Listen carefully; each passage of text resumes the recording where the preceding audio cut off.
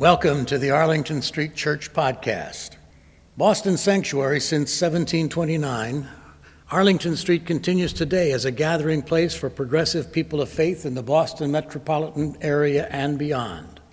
Please visit ascboston.org for more information about this historic Unitarian Universalist congregation. We're located at the corner of Arlington and Boylston Streets in downtown Boston, Massachusetts. Arlington Street Church, gathered in love and service for justice and peace. I have 4,750 unread emails in the inbox of my work account. The subjects of only 100 conversations will appear on any given page. Try as I might, on days that I receive more than 200 messages, I inevitably miss the overflow. Nonetheless, they wake me up with a start at all hours. They multiply day and night. Email is not my idea of talking.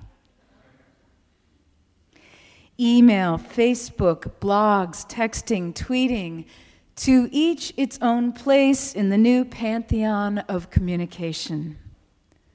But I'm worried. I'm really worried that somewhere along the way we are forgetting how to talk to each other. Here's David Dudley, editor of Urbanite magazine in Baltimore. On a recent sparkling Sunday afternoon, I found myself in our local park, sitting on a blanket with my 5-year-old daughter, consumed by an email that appeared on my brand new iPhone. My daughter chattered on about peanut butter and birds and how to sing "This Land Is Your Land," while I tapped out my reply.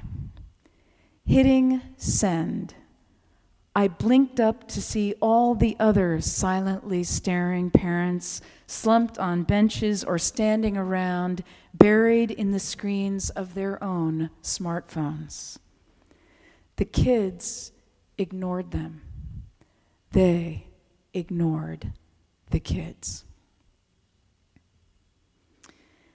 There are some of you who will argue the benefits of anything that prevents North American parents from hovering around their kids like helicopters.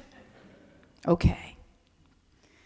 But whatever happened to friendliness or conversation?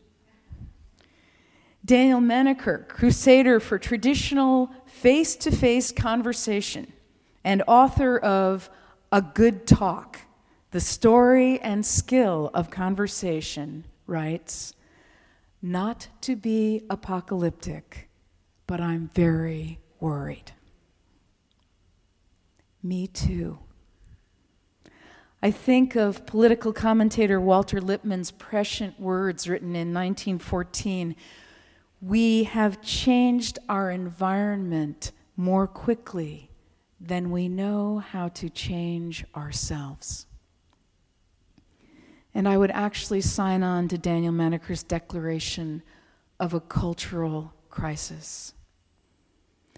David Dudley calls it, as he sees it, a nation of hyper-connected hermits, thumbs furiously working our BlackBerries, each of us a master of an ever smaller personal universe. Let me be quick to say I am talking about degrees. Our newest ways to communicate, as the old Bell telephone ads used to say, to reach out and touch someone, have their place in the sainted pantheon of nonverbal remedies for the age-old "you never call me" lament. They can cut through isolation and loneliness in an uplifting and healing way. But I am concerned with their underbelly, the ways technology further isolates us and makes us more lonely. And I know that technology is not to blame. It's a symptom, not the cause.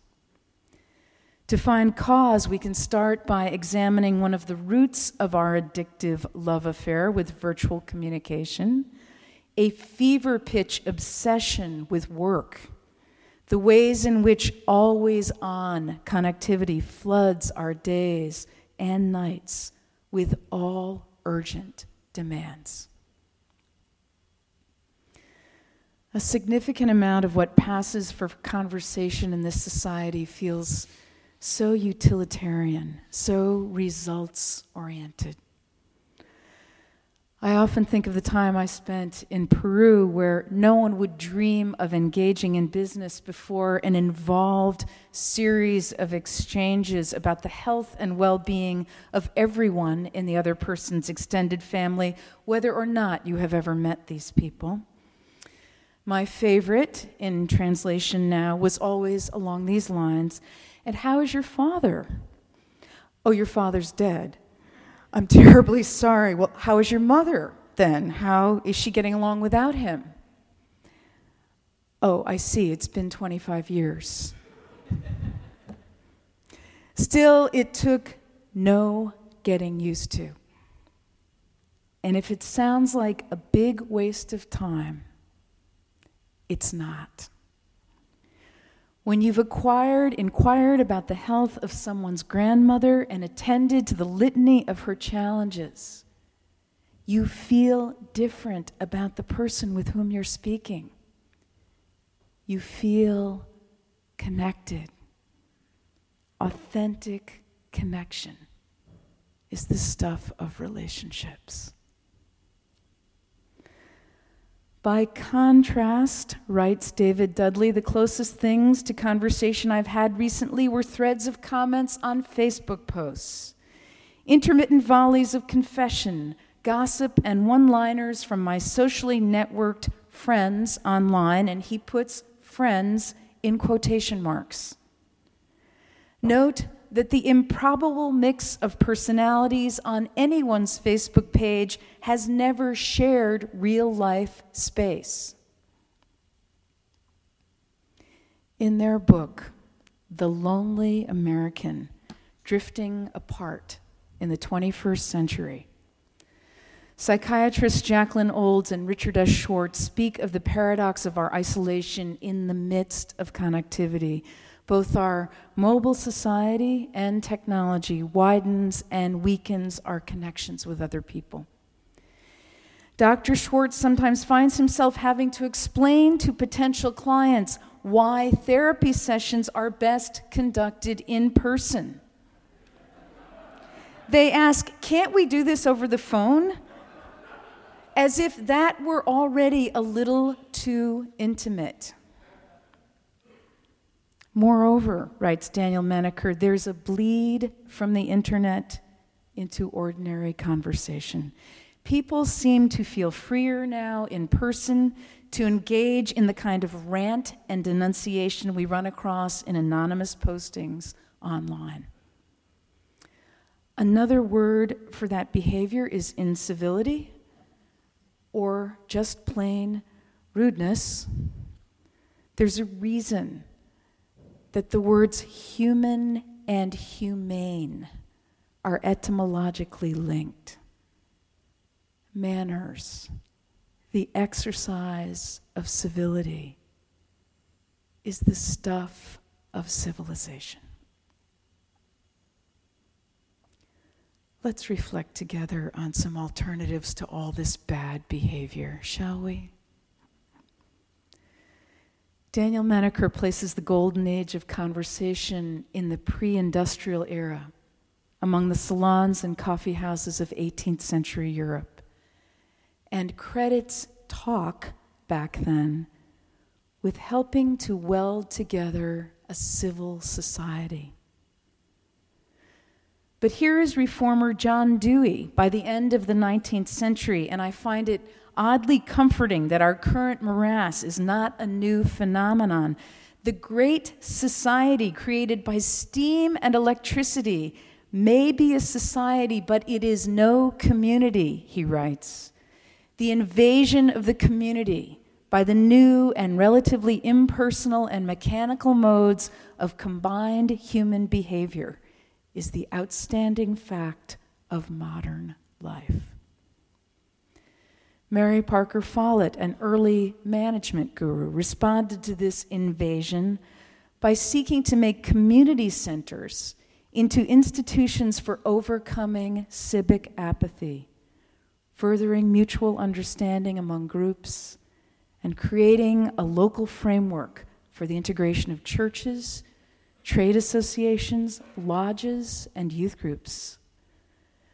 The face-to-face communication that started at the level of the community center, she reasoned, would remain the surest way of creating solidarity.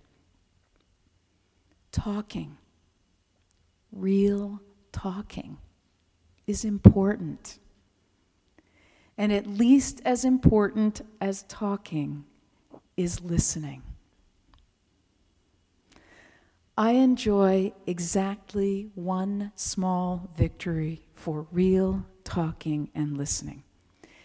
If my daughters, now in their 20s and 30s, had their way, they would do everything, really, virtually everything, with some version of an MP3 player, a smartphone, a computer, and a TV, all in hand or at hand, turned on and turned up all at once. But I am not impressed with their capacity to multitask. Do not ask me about their grades. And so those toys are banned from the dinner table, which is my small victory of claiming digital harassment-free territory. I'm the mother, and I said so. Actually, they don't complain about it. And maybe in some small way, it's a relief for them too, a kind of haven. It's the only regular time we make to talk, uninterrupted, except by each other. It's a start, and I commend it to you, hewing or blasting out even a little time and space to pay attention. Find our hearts, open our ears, and lift our voices, and really talk, really sing, play instruments, dance, make art, paint the children's faces and make a parade or a protest march, garden and cook and picnic, or in some way make something beautiful together in the public square. Celebrate the gifts of our common wealth. And I would be remiss if I omitted making the case for coming to church. Podcasts notwithstanding, there is no substitute for being together. As he lit our chalice this morning, George Whitehouse read Reverend Kenneth Patton's beautiful words, "We arrive out of many singular rooms. We come to be assured that brothers and sisters and cousins surround us to restore their images on our eyes. It is good to be with one another. Here we come to see and be seen, to know and be known. There is no substitute for taking one another's hands at the close of the service as we go forth into the new week. Social bonds, writes Professor of Public Policy Robert D. Putnam, social bonds are the most powerful predictor of life satisfaction. Regular attendance at church, he says, is the equivalent of doubling your income.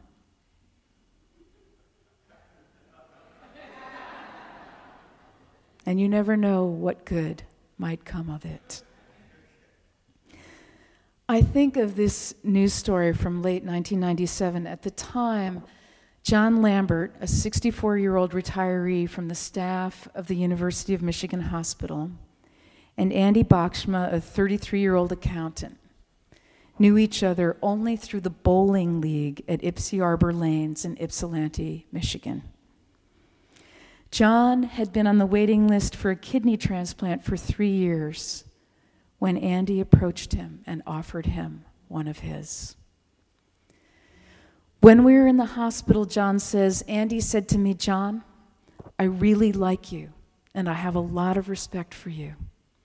I wouldn't hesitate to do this all over again.